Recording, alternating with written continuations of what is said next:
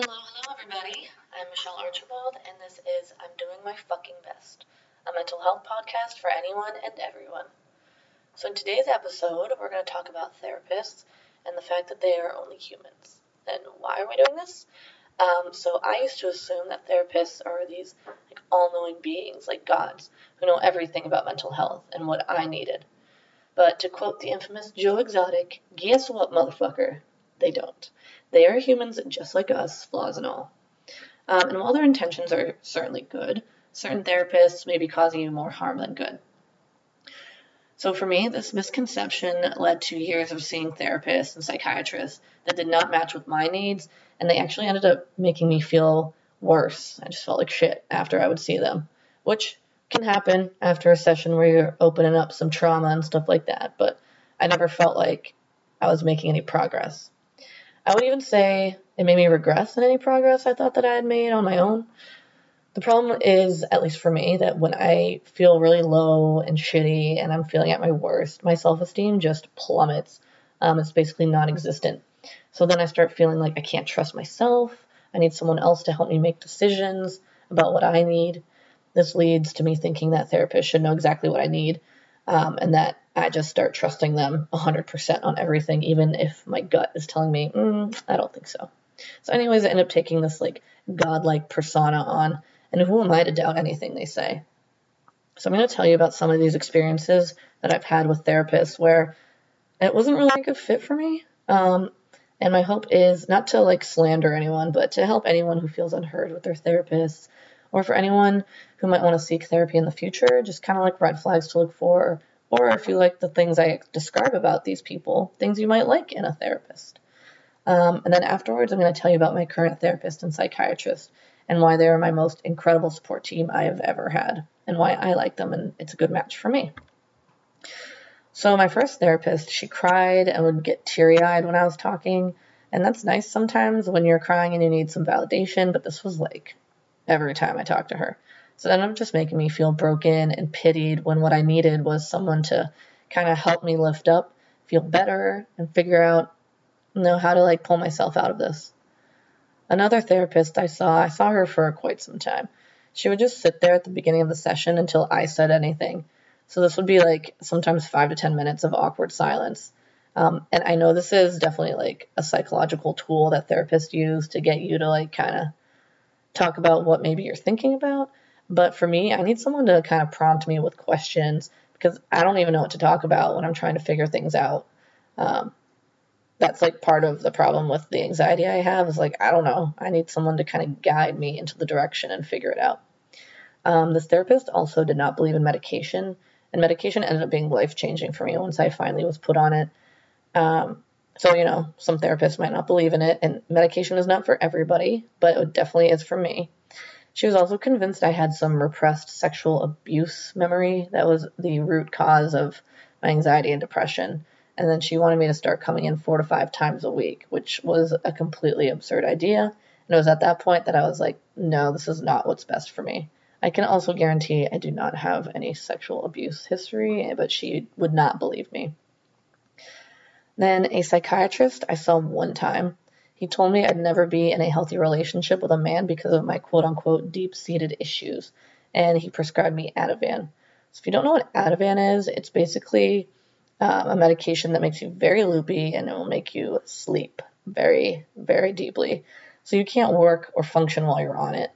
But we'll go into that and other medications in the next episode. I'd also like to report that I am, in fact, in a very healthy relationship. Thank you very much. So this is just another example where, I believed him at the time, but it's not true what he was saying. And I believed him because, he's a doctor and quote-unquote all-knowing, but I can tell you this made me plummet very deeply into the depression I was already having, that believing the thought that I would never be able to be happy, basically. And then I had a psychiatrist who put me on Lexapro, and she ended up putting me on twice the maximum limit. So we'll talk about Lexapro in the next episode, too. She would spend 10 minutes with me, say, I don't understand why you're anxious. Duh, lady, neither do I. That's why it's a mental health illness, and I'm here. And then she would just up my medication dosage. And so that's how I ended up on that very high dosage. And it was at one point where I was Googling, wow, she has me on a really, really high dosage. that she wanted to put me even higher. And I was like, this lady is crazy, so I am not going to be doing that. So I left her, and that's where I ended up with my current psychiatrist now. So the good stuff. So both my therapist and psychiatrist are named Jennifer, so very good name. So I'll just call them Jennifer Therapist and Jennifer Psychiatrist. So Jennifer Therapist definitely saved my life, like without a doubt. While my brother gave me a reason to live, Jennifer Therapist gave me the power to live. She empowered me more than anyone ever has. She was the first person to tell me I was going to be okay, and the one to diagnose me with generalized anxiety disorder, or GAD for short. So what I like about her is she is so validating, encouraging, and supportive.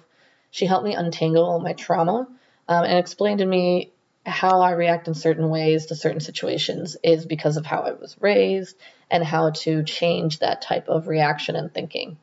She taught me coping skills and how to try and rewire how my brain reacts. She also referred me to Jennifer Psychiatrist. So Jennifer Psychiatrist has also been a lifesaver for me, especially recently. She has put me on my medications and made adjustments as needed throughout the years.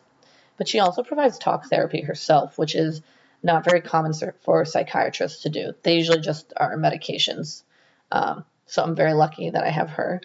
And then recently, about 2 months ago, when my relapse started, I ended up with something called serotonin syndrome from the high doses of Lexapro that my previous psychiatrist had put me on. So basically, serotonin is a good thing. It makes you happy. But when you have too much, it can cause seizures, brain damage, and or kill you. So she picked up on the early subtle signs that I was having and caught it before anything horrible happened. She's also been available through texting every day, even on the weekends during this past relapse, and has made adjustments to my medications that are very helpful. So for me, these Jennifers and basically what I like in my providers is that they're available without a question during crisis times, which makes me feel like they actually do really care about me and they have my best interest in mind. They are encouraging and validating, and they say things like, I'm proud of you, or congratulations, when I'm telling them something that I've overcome or how I used a coping skill. And so that's something that I personally like. So just how some other providers might be, in case these are things you like and might want to look for. Some providers are more blunt and straightforward. Like they're not as gentle, and some people really like that. Some give homework for you to do at home. Some believe in medications and some don't. Some interrogate you. Some let you speak at will. I like the interrogation personally. There's so many types and kinds, and none of these providers are inherently bad.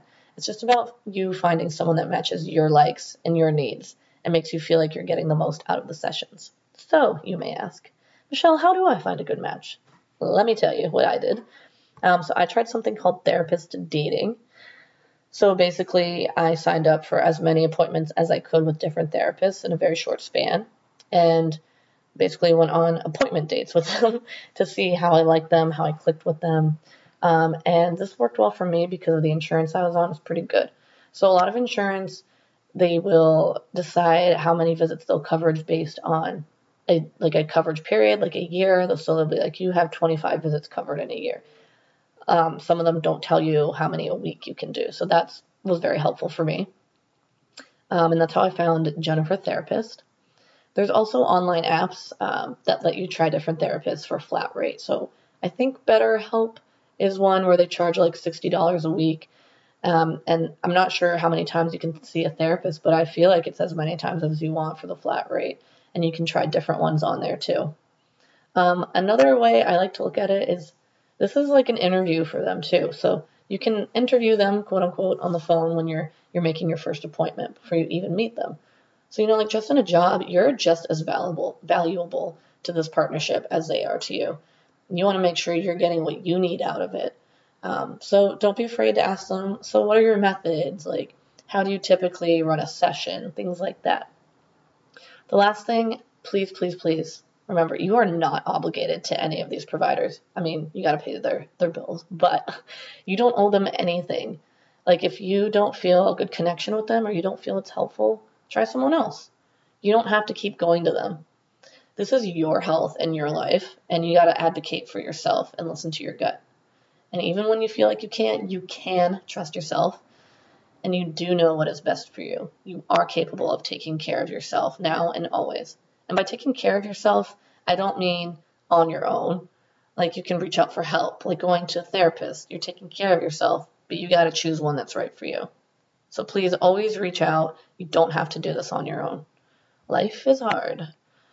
So I hope these shared experiences might help anyone who's looking for a provider, or if you're with one and unhappy, different things to look for. So I hope you feel empowered to trust yourself, your decisions, and your needs.